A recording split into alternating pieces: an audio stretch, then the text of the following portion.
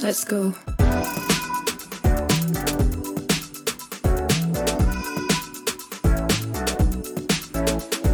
Welcome to Micromobility, a podcast exploring the disruptive potential of lightweight utility vehicles. Using the history of computing as a framework, we examine how these technologies will upend everything we thought we knew about the future of urban transport. The host of the show is Horace Dediu, founder of Asimco.com, and I'm his co-host, Oliver Bruce. Hey there folks, Oliver here. Today I interview Taco Kalia, CEO of VanMoof, about their recently released S3 and X3 bikes, and also their recent venture fundraise. They're one of the largest and fastest growing urban bike manufacturers globally, and it was a great discussion about the state of the industry in these tough COVID times. I'm super bullish on them and on owned e-bikes in general, so I'm looking forward to hearing what you think of this episode. Before we begin, I do want to thank our sponsor for the episode. Have you ever lusted for a vehicle as much as you did for your prom date? Onyx Motorbikes reinvigorates two-wheel transportation with high-performance electric motorbikes, crafted to outperform oil-reliant cars in the old world. Their flagship motorbike, the RCR, combines all-electric drivetrain with serious vintage moped design. Onyx bikes are built tough and fun to ride. Equipped with both hydraulic and regenerative braking systems, the RCR is a versatile bike for every day, with both track and trail capabilities. Carve up the back roads, then smoothly roll into the elevator of your office or apartment building. With virtually zero maintenance, you're always ready to ride. Flip between 3 modes for a range of 70 miles and a top speed of 60 miles an hour. Check this all out on the RCR website at onyxmotorbikes.com. Onyx, providing an insanely fun electric solution to urban transit or any adventure. Get an Onyx and show off your hot trophy vehicle everywhere you go. Don't dream the future, live the future. Get up to speed today at onyxmotorbikes.com. Thanks to Onyx for sponsoring today's episode. And here's Taco. And welcome back to Micromobility. We have with us again, Taco. How are you today, Taco?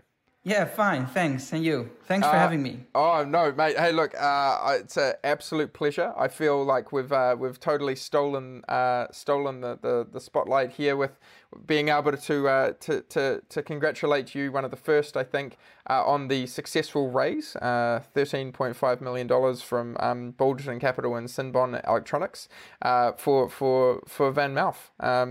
It's an excellent outcome for you guys for expansion, right in the middle of what is a pretty tough time for raises. So congratulations on that. Thanks. Yeah.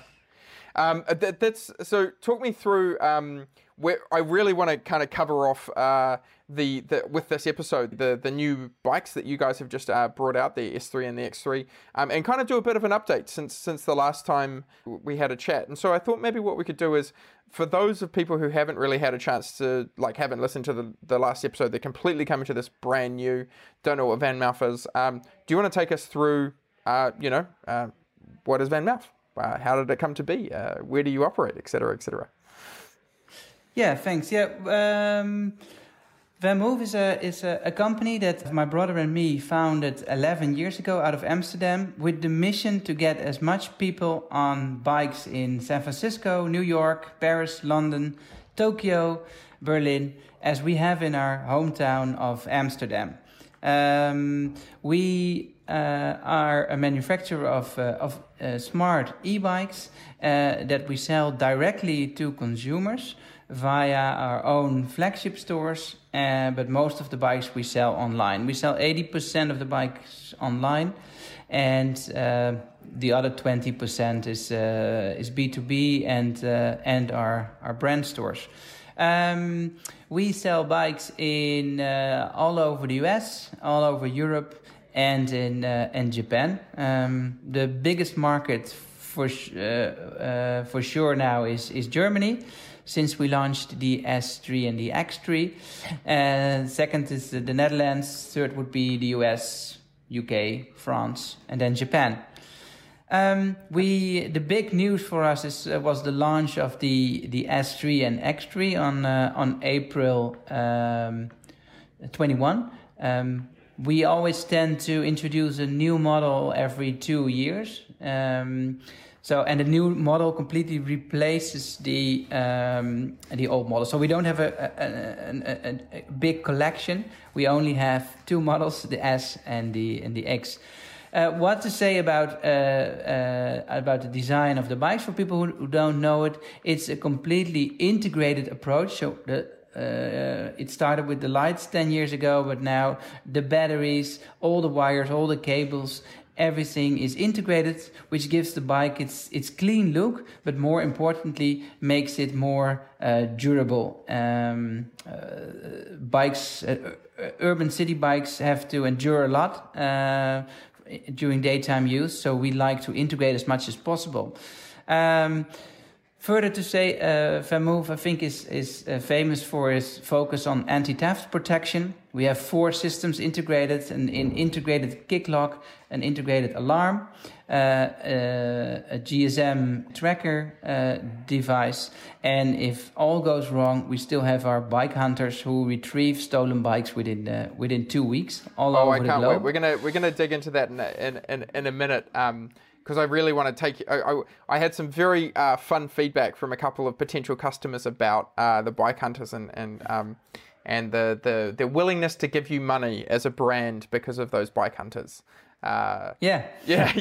So we'll dig into that. But look, before we go there, I mean, thank you for the introduction. I think that's a great thing. And I'll also have as well a photo of you alongside a bike with on the website when we put up the episode, so people can see what these bikes look like, because they are stunning. I remember when I first saw them, I thought, whoever's doing the design on that clearly knows what they're doing. You guys have had very striking design for bikes right from the get-go, and I think you do a very good job of taking something that is relatively utility and turning it into something that's actually quite beautiful and an object of desire. But hey, look, we're obviously doing this interview in mid-May. It's a tough time for a lot of people, a lot of companies around the world, and I'd love to hear how you're thinking around COVID and what can you say about sales and how things are going in the kind of the owned micromobility space. Any insights that you can offer there? Yeah. Of course, COVID-19 is a massive challenge. Of course, everyone who has it, but also for all my fellow entrepreneurs, it's a real tragedy. But social distancing also means we are seeing quieter, cleaner, and less congested cities. And we could say some silver lining. I think a lot of people now, especially in Europe, where we've been hit really hard by the virus, and people are getting out of their lockdowns now. We see that cities are changing. They have more or less seen the light. They've seen how clean cities can be without cars, how quiet they can be, and that they smelled the fresh air again, and that's why you see now. What is this? And that's why you see now all over Europe, Milan, Rome, Berlin, London, Paris are massively closing roads for cars and opening pop-up bike lanes, who will hopefully be there for good, and massively subsidizing the purchase of e-bikes. France and Italy, I think, with €500 per e-bike. So that's a massive change, and as I said, it's a massive tragedy. But if there is a silver lining, I think this would be it. Absolutely. And what we see, the new reality is accelerating changes in commuting attitudes and behaviors. And I believe those changes are here to stay. Everything we predicted for the next 10 years in terms of micromobility is now happening in just 3-4 months. And that's the crazy thing. One example, in my hometown of Amsterdam, there's more and more traffic on the bike lanes as the amounts of cyclists is still increasing. So it just becomes too busy. And the only solution I saw is that the bikes are going to the roads in between the cars, and the cars are only allowed to drive 20 miles per hour.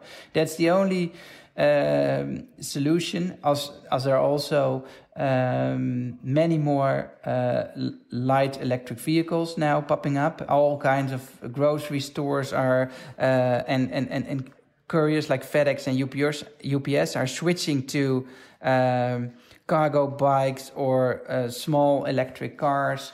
And it's beautiful, of course, but it's leading to a lot of congestion on the bike lane. So therefore, the only solution is to move the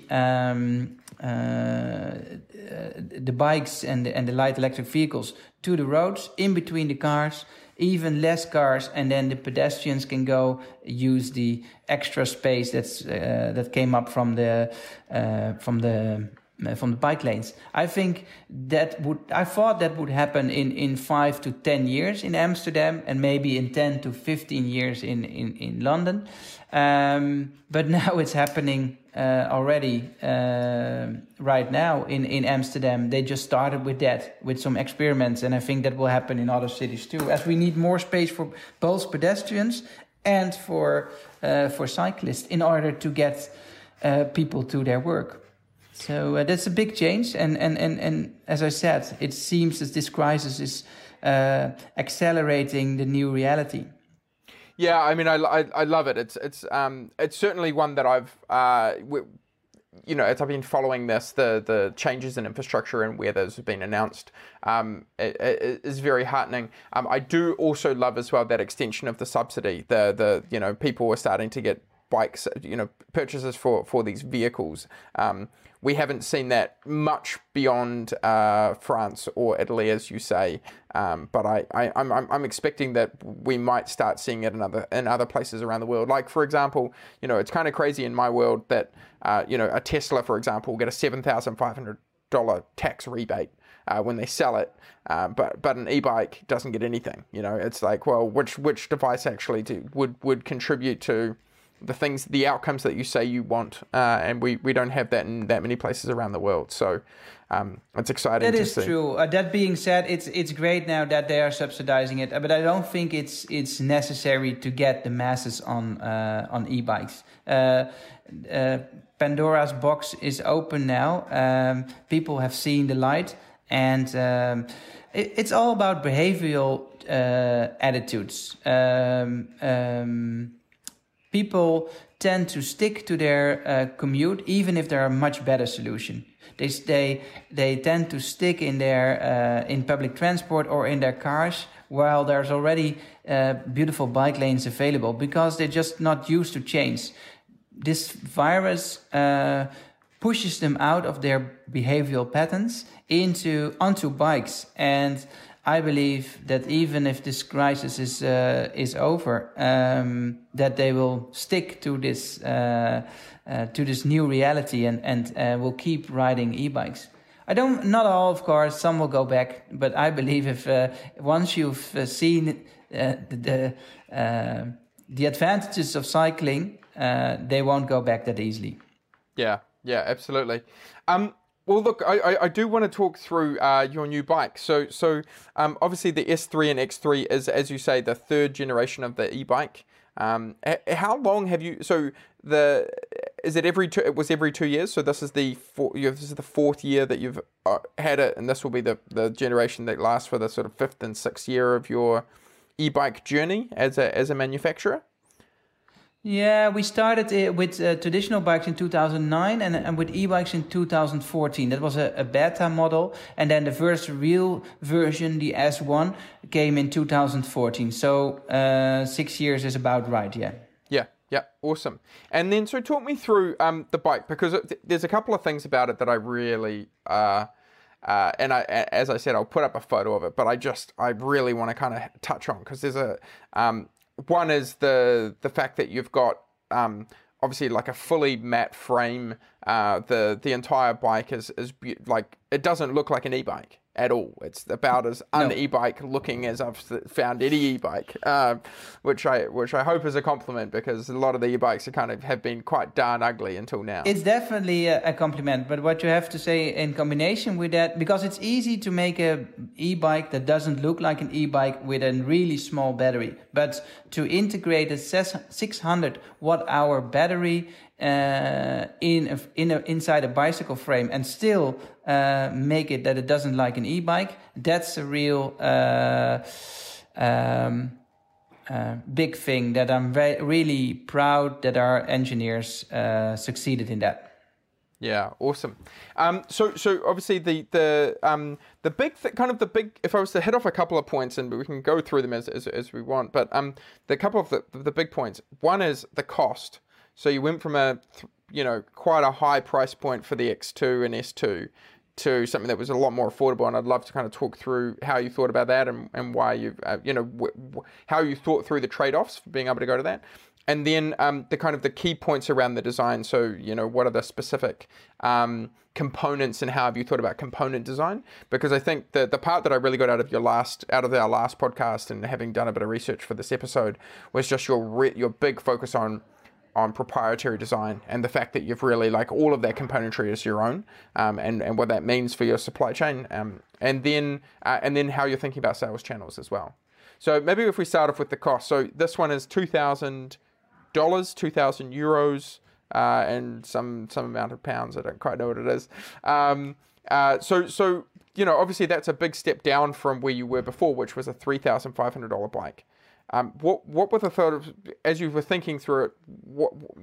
Is that a yep, you're going to do this for a prolonged period of time, or is this just a sort of a early launch, get the bike out, get a lot of people buying it, and eventually you're going to look at putting prices up, or this is the price you're going to have right through? No, definitely not. This is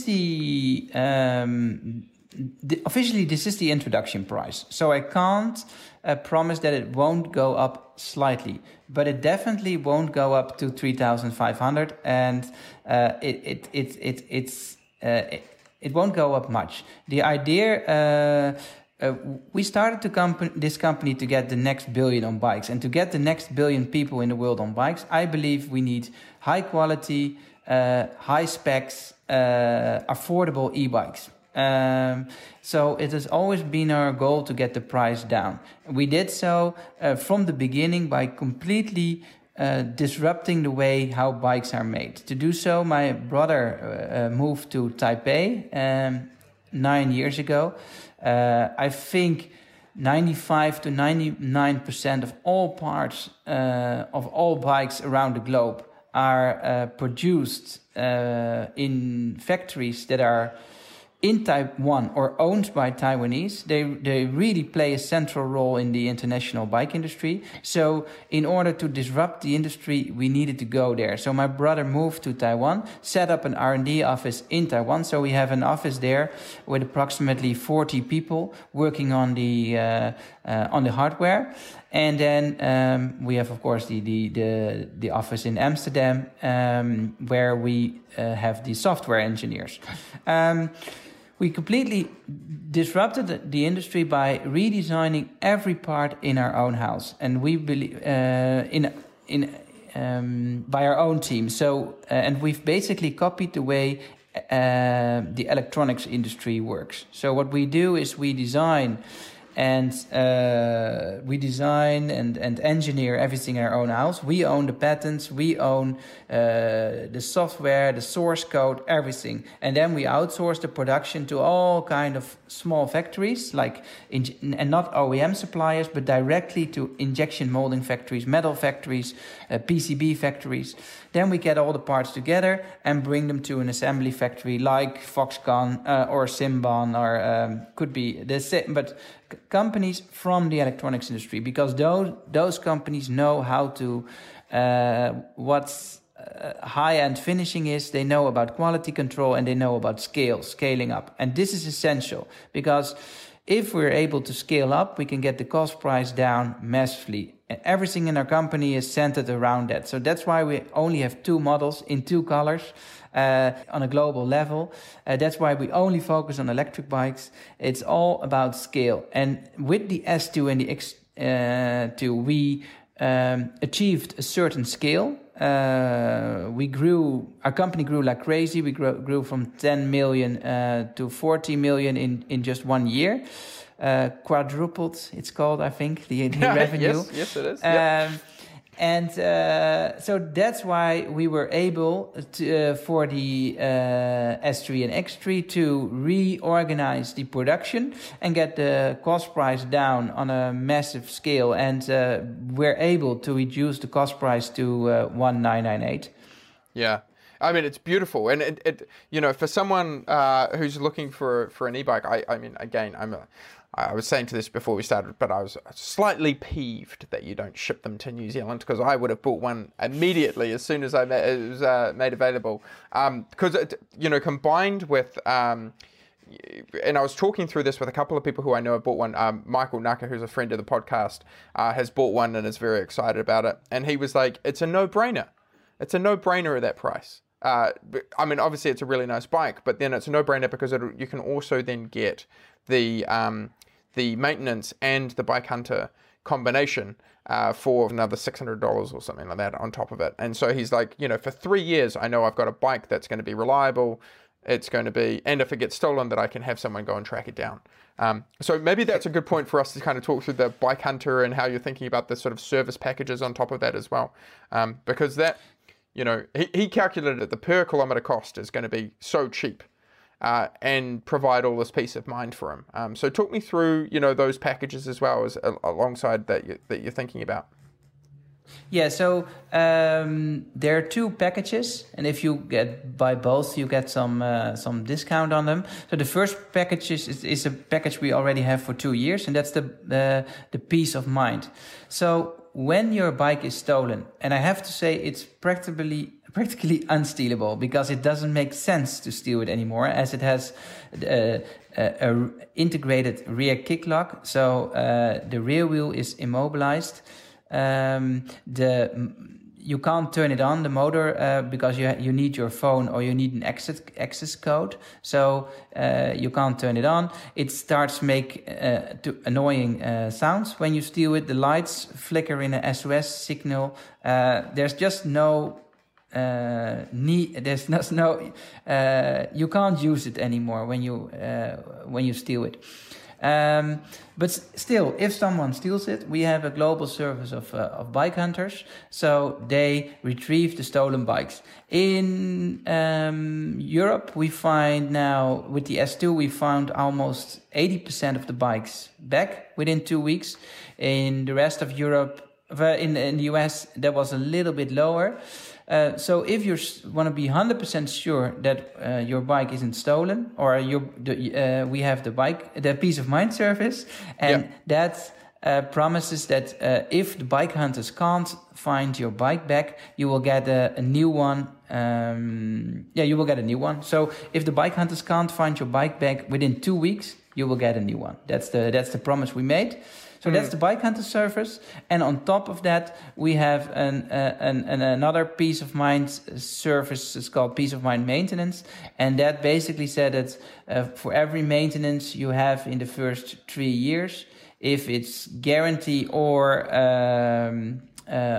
use, how do you say it? Wear and tear. Yes. It doesn't matter. We'll service the bike. So both packages together are you can add that to the bike. Yeah, I love the Bike Hunter thing, as I was mentioning. So there's another chap, also another friend of the podcast, Stephen Lumber, who was the head of strategy for Skip, and he said, look, I don't normally do this, but I just love the idea so much, and the marketing material is so good. I almost want to buy a bike just to give them money. That's very nice. Yeah, we also had a guy that emailed me. I don't need your peace of mind guarantee, but because my bike is fully insured and it's locked in the basement, it's all safe. But I'm just gonna do it because I love the service so much that I want to support the bike hunters. So that's awesome. Yeah. Oh no, it's marvelous. So cool. Well, look, talk me through the design. Means a lot to the bike hunters, by the way. I mean, it's a cool job, but it's also a tough job. But I sent them a copy of that email and they loved it. Yeah. Oh, good. I'm glad to hear it. Well, talk me through the design, because as you mentioned, there's the sort of multiple layers of theft protection. I love that. Just so to explain that kick lock on the back wheel as well. So when you kick it in, it's a magnetic lock, and it's to the point that nobody can like unclip it unless it's automatic release. So you can't get in there with like a saw or something like that. You'd ruin the entire bike if you were trying to like effectively unclip that, right? That's the sense that I get? Yeah, that's true. We don't have any examples yet of someone who succeeded to cut that lock without destroying the bike. It's the kick lock is positioned close to the central axis of the rear wheel, and it's what it basically does is to explain it in an easy way, you kick a pin through the rear axis, and therefore you can't turn the rear wheel anymore. At the same time, when you push the kick lock, it activates the alarm. Mm-hmm. And so that's what it does. And this kick lock can only open when it connects to your Bluetooth. So when you approach the bike yourself, it makes the connection and then it opens up. Or if your phone is empty, you can overrule that by entering a Morse code on the bike. So that's the integrated kick lock. Yeah, I love it. Also, as well, talk me through the motor, because I think I took out an S2, and like I'm not a small guy, I remember complaining to you the last time that I didn't think the S2 was sufficiently powered up, even with the turbo boost button. So what have you done with the motor for this design? Yeah, so we what we did is took another motor as a standard and redesigned it to our needs. So it's a different, more powerful and more silent motor now. But more importantly, we took over the control of the. Like in the S2, I think we controlled 70% of the design of the production process, the whole supply chain, I should say.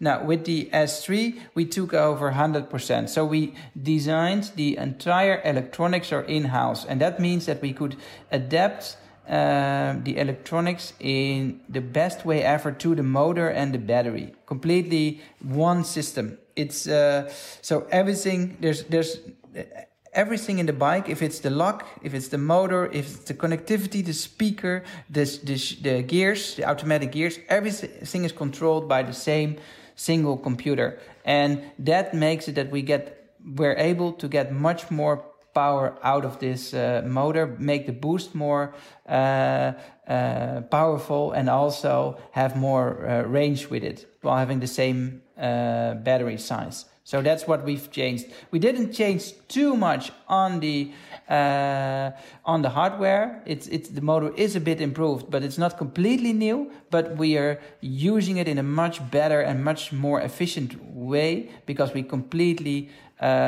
control the electronics now. And I think that's important. Normally you have a team who designs the electronics, and another team who designs the motor, and another team who designs the battery, and it's hard to combine all those systems in the most efficient way. I think only maybe Bosch and Shimano can do that because they have giant R&D facilities. But now we did it too, and that's what is the biggest change on this bike. It's more powerful now. We've tested it in San Francisco.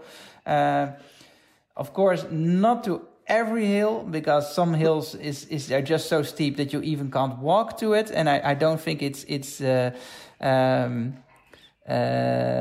safe to ride up those hills at all. But most common hills we can do, and much better than with the S2.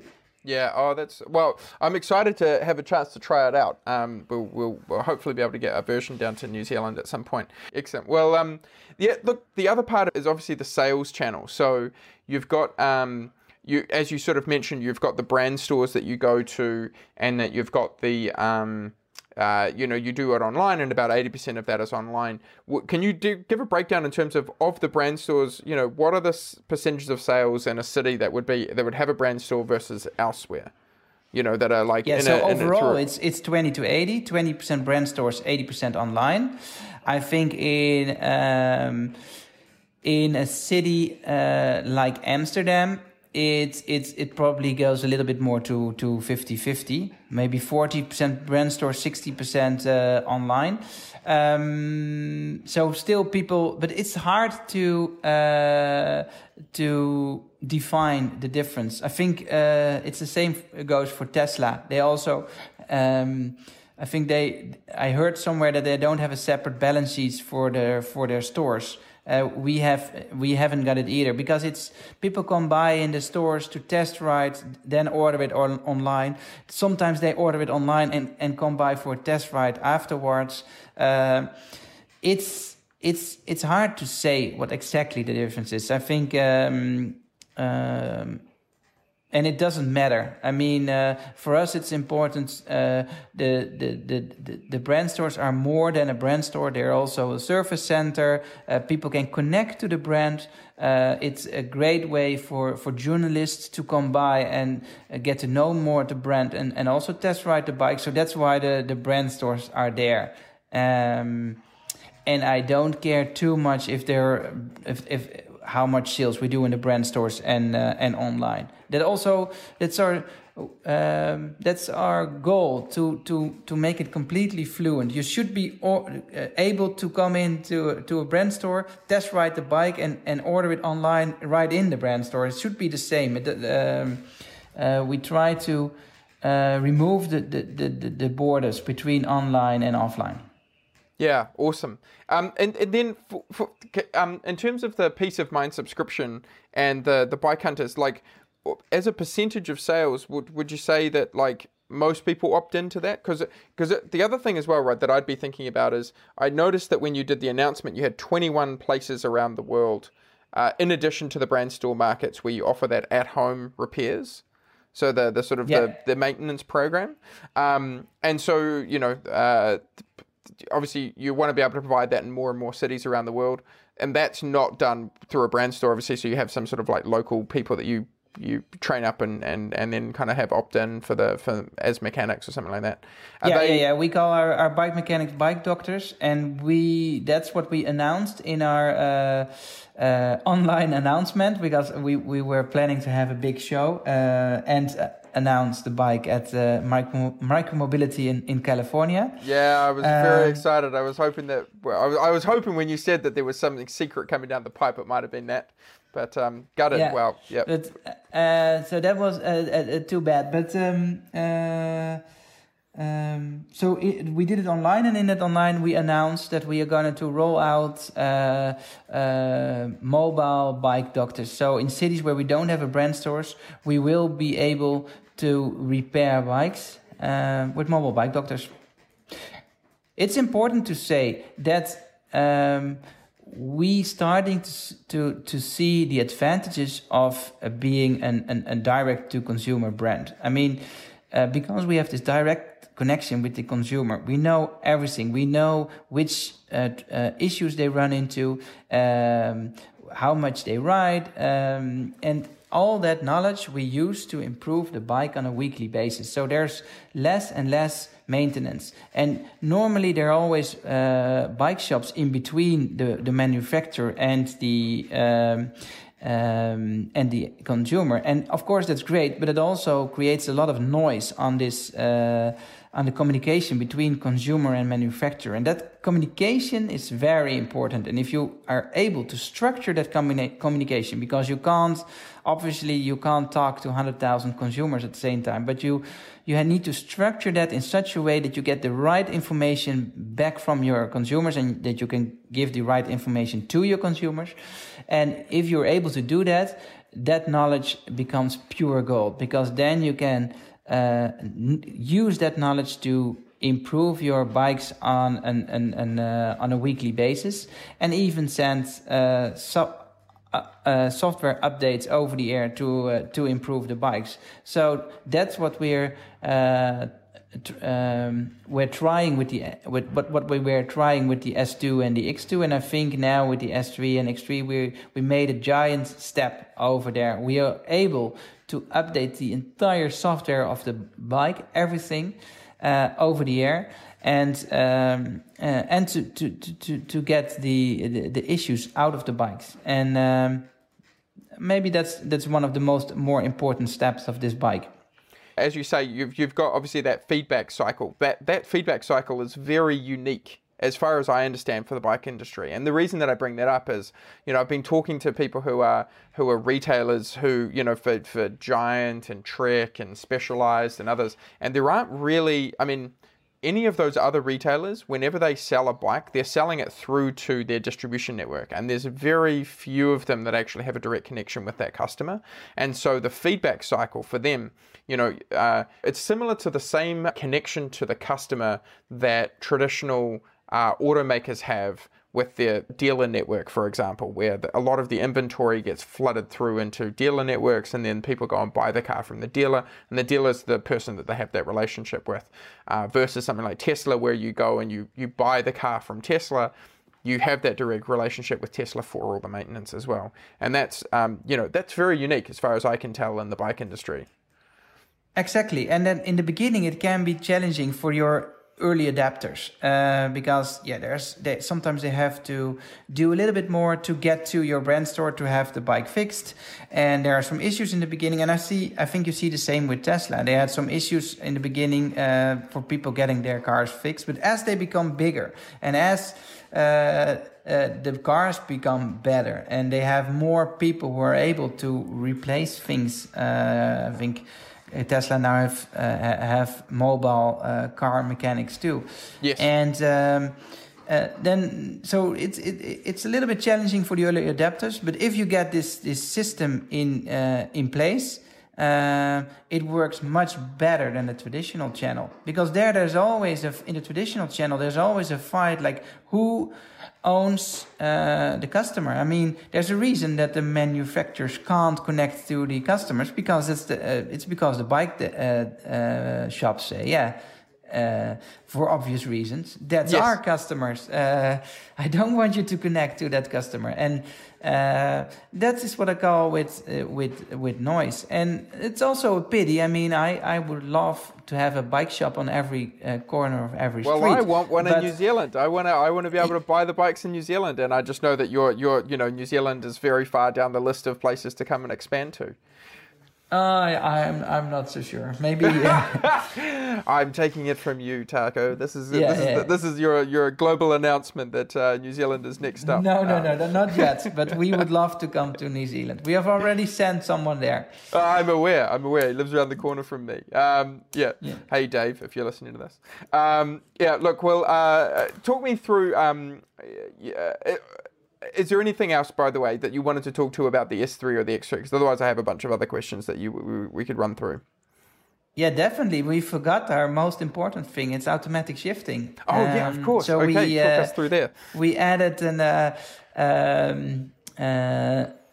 new automatic shifting system, also completely designed in-house. We took a pretty standard 4-speed hub, one that we really love and that we believe works very well, as it has a very big range, and developed our own electric smart device on top of that is doing the shifting for you. So it's It's electronic automatic shifting. You can adjust the gears via your smartphone app. So it shifts automatically, but if you say you like to switch from third to fourth gear at 16 miles an hour instead of 14 miles an hour, you can adjust that in the app. That's amazing. And it's still an in-hub system on the back wheel, because I've seen definitely. Because I've seen the sort of the cogs that are inside of that gear gusset as well, that you have, where the chain goes through, and then there's a sort of series of cogs that are inside that plastic cover that you've seen on. So is that just there to be able to click through and then change the gear, but the actual gear structure is on the inside of the hub? Exactly, because that's what we also want to keep the bike light, and we want to keep it maintenance as much maintenance free as possible. So we believe in internal gear hubs. We believe for urban mobility that's the best choice. But we wanted them automatically, so we put the device on top of that. And I think this is a perfect combination. It's light, it's maintenance free, and it's easy to use.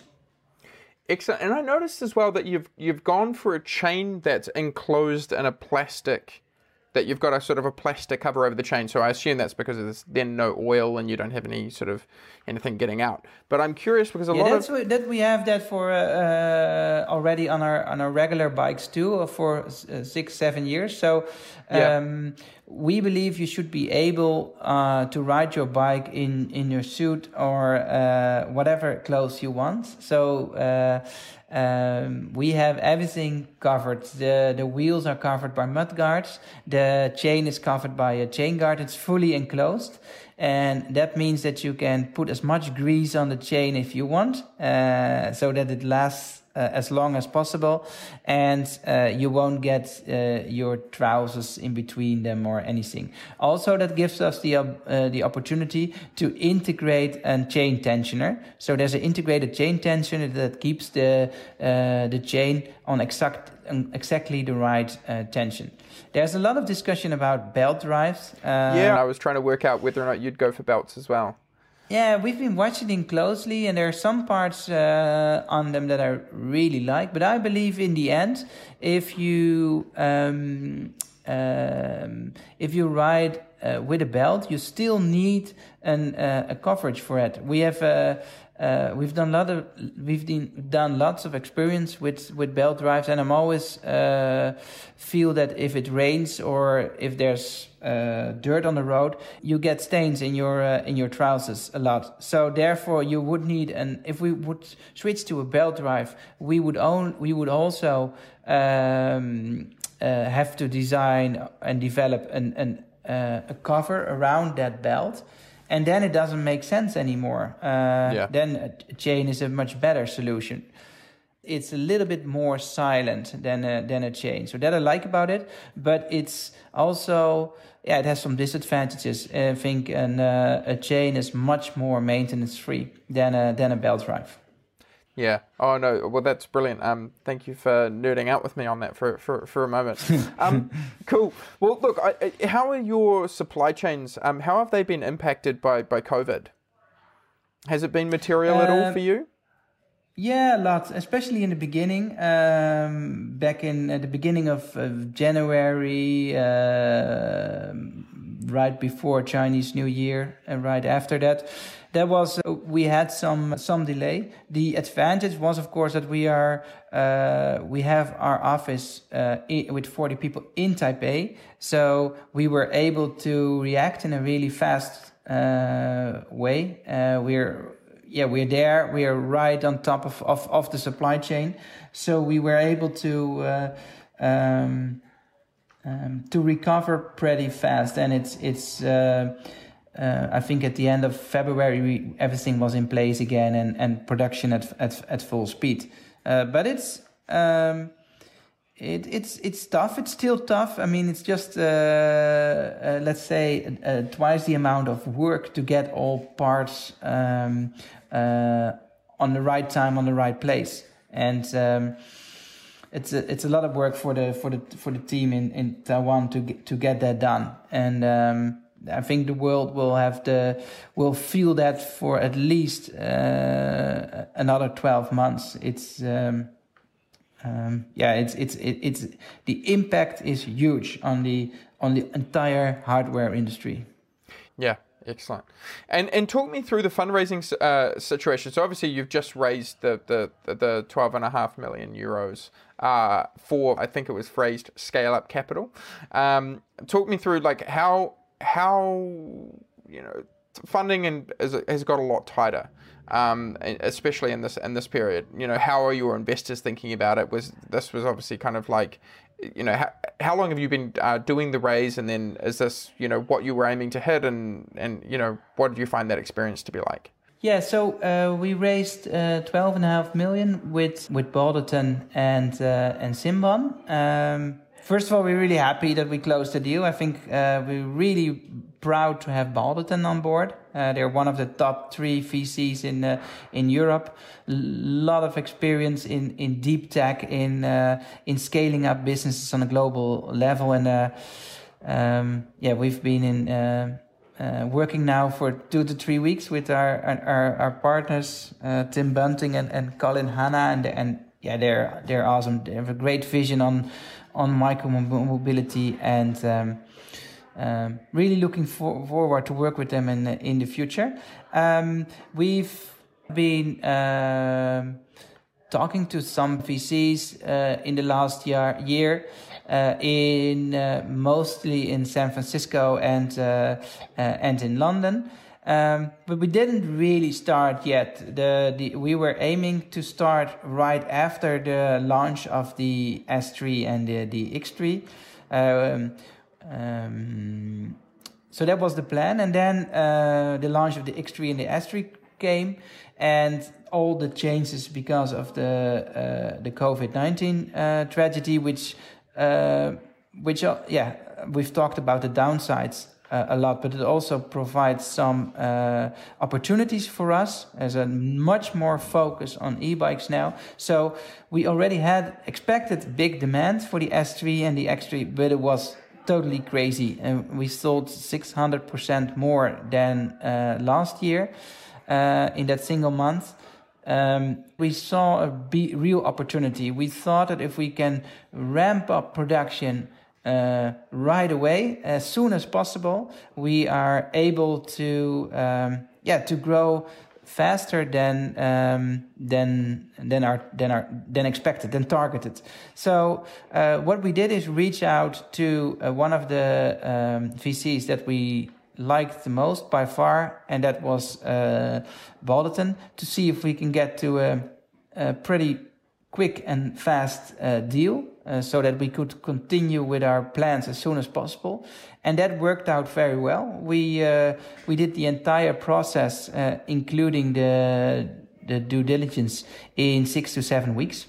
Speed was everything for us here. To have this extra raise in order to be able to scale up production was the most important thing here. And we succeeded in that. And now it's now we are working as hard as we can to ramp up production. Also invest, of course, more in R&D and opening more stores. But the focus now is on ramping up production in order to have enough supply to catch up with demand and get the shipping times down. Yeah, because it's an interesting time in the industry. Obviously, like the owned space, Boosted obviously went under, which was personally I was really upset to see that, because I love the Boosted products. I think they're great. Yeah, me too. And it's been a struggle for others in the industry to be able to raise, just because I know that there aren't that many kind of VCs that are necessarily that well aligned with understanding, as you say, deep tech hardware. What do you think the implications are for the shared and owned companies that are looking to raise in this space for the coming 18 months? Obviously, you guys have, you've raised and you're off to the races in somewhat. But do you think that there's going to be? Do you think we're going to see new players in the space? What's your sort of sense looking around at the moment? I think more of the listeners know more about sharing than I do. I don't know much about it. I've never understand it correctly. The only thing I could say, but I think that purely what I saw is that sharing was more relying. So this e-scooter sharing was more relying on tourists than everyone thought, or maybe wanted to see, and so now tourism is down practically over the whole world. It's a major impact on sharing. On both on e-scooter sharing and on e-bike sharing. On the other hand, there are massive opportunities. I mean, we're running into big issues on the entire globe. People have to go back to their work eventually. We can't go on like this. And it might be June for New Zealand, or maybe September for the US and Europe, but people have to go back, and they can't go back to their work with public transport, which only if you stick with the 6 feet distance rule, you can only have 10 or 20% of the amount of people in public transport, and it won't be possible to get everyone in a car drive to their work. That would lead to massive congestion issues. So. Yeah, there is only one issue, and that's walking or cycling or e-scootering. And so there are also massive opportunities for this industry. It's just hard to say where it goes, and I'm not an expert in that. I do know a lot about e-bike individual ownership, and I think the opportunities over there are just massively. If it's like I said, people have seen the light, and everything. We predicted a big increase in e-bike sales in the next 5 to 10 years, and that's now happening in this 3 to 4 months. A lot of there's a big surge in e-bike sales, and I believe that will continue for the entire year, and maybe next year too. Yeah, amazing. Look, one final question, which is you had mentioned, I had seen as I was researching this episode, you had mentioned in a German article that the S4 is going to be similar, and then the S5 is going to be something completely new. And one of the questions that came in was, when will we see the Cybertruck equivalent, Taco? What is the Cybertruck of Van Mouth going to look like? I saw Casey Neistat made a Cybertruck bike. Yeah, he did. Yeah. It looked awesome. Good idea. I love the Cybertruck so much. I like it and I hate it. I like it because it's so different and it sets the tone. I hate it because the electric mobility provides so much options to be more efficient, and this is leading in the complete wrong direction. I'm in the same boat. I love it and also don't ever think that I want one and I don't want one at the same time. I want one and I want no one else to have one. That's maybe a short summary. But it's actually quite a cool idea to develop one product just for very small editions that are just completely crazy, and I think almost a prototype to set the standard, to learn.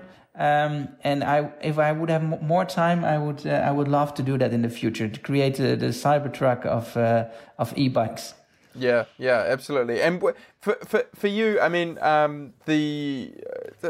because I know, for example, like your current one only goes up to 32 kilometers an hour, so it's not a class 3. Is there a plan? I mean, I know I asked you this in the last episode, but maybe you can reveal a little bit more. Plans for a class 3 or a speed pedelec to come through? Because one of the and then I want to follow up on that as well, which is I noticed that a lot of the videos where people were riding the S3 and X3 around the city, everyone was like, "Wow, this is so much faster than the previous versions," and yet nobody's wearing helmets. And I'm kind of curious as to whether or not you think the introduction of e-bikes in Amsterdam and stuff with the higher speeds is going to result in any sort of changes around safety legislation as well. Yeah, so they don't go faster. They're limited at 25 kilometers an hour, which is, I think, 16 miles per hour. Yes. The limit on what people mean if they go fast is that their acceleration is really fast. Quick so off when the you mark. leave yeah, exactly. That's what they probably mean. It's also the case that because we chose for a front motor, front motors work really good if you want to go faster. What I also do a lot is use the engine if I want to go uphill. If I have a strong wind in front of me, how do you say that? Like a headwind. Yeah, a strong headwind, or when I'm accelerating, and then take over for myself above 25. With a mid motor, that's very heavy. You can't go faster than where it's limited at. You can, but then you have to push really hard to get you through the motor. With a mid motor, that's different. It just rolls on with you. So riding through Amsterdam, I'm very often riding faster than 25, just on my own human power, and that's one of the biggest advantages of front motors and rear motors. By the way, it's the same system. Yes, you do ride fast. Should people wear helmets? I think. Personally, but let me be really clear on that. Everyone should decide for their own because it's different in every continent. How much cars are used to bikes, how much bike lanes there are. But personally, I feel perfectly safe around 30 kilometers an hour, and I believe that's the perfect speed for e-bikes, and also the limit should be raised a little bit to 32. That's a safe speed. If I would go to 40 kilometers an hour, then I would switch to a helmet, definitely. But I think that's a speed where you can nicely oversee traffic and be pretty safe when you bump into something or there was a of course there's been a lot of discussion about always between the Americans and the Europeans, should cyclists wear helmets all the time, and that's basically if you're living in Amsterdam and you see that everyone rides a bike here and how much cars are used to bikes, it would be silly to wear a helmet. That would be the same as pedestrians wearing a helmet, and I've never heard anyone saying that. So it depends. Well, it's also really as well that your infrastructure is just so much better, right? If people stick on those bike lanes and just ride straight up on a modest speed, I think it's pretty doable without a helmet. When I go road cycling, I always wear a helmet, of course, but because then you're focused on your sport. Excellent. Hey, well, look, I'm aware I have taken all of your time. So, Taco, I just want to say thank you so much for coming on again and talking through everything today. For folks who do want to track you down, you are on Twitter, I believe. Yes, hard name, Taco Carlier. But VanMoof is on Twitter too. And excellent. Okay, brilliant. Well, look, I'm looking forward to having you on when we have the Cybertruck equivalent announcement from Van Malf. But look, in the meantime, you take care of yourself and really appreciate it. Yeah, I would love to. Hopefully, the global lockdown opens up again, and we have another micro-mobility conference, and now I'm able to show the cyber bike. Yeah. Thanks for having me, and keep up the good work with your platform. I love it. Appreciate it. Thanks so much.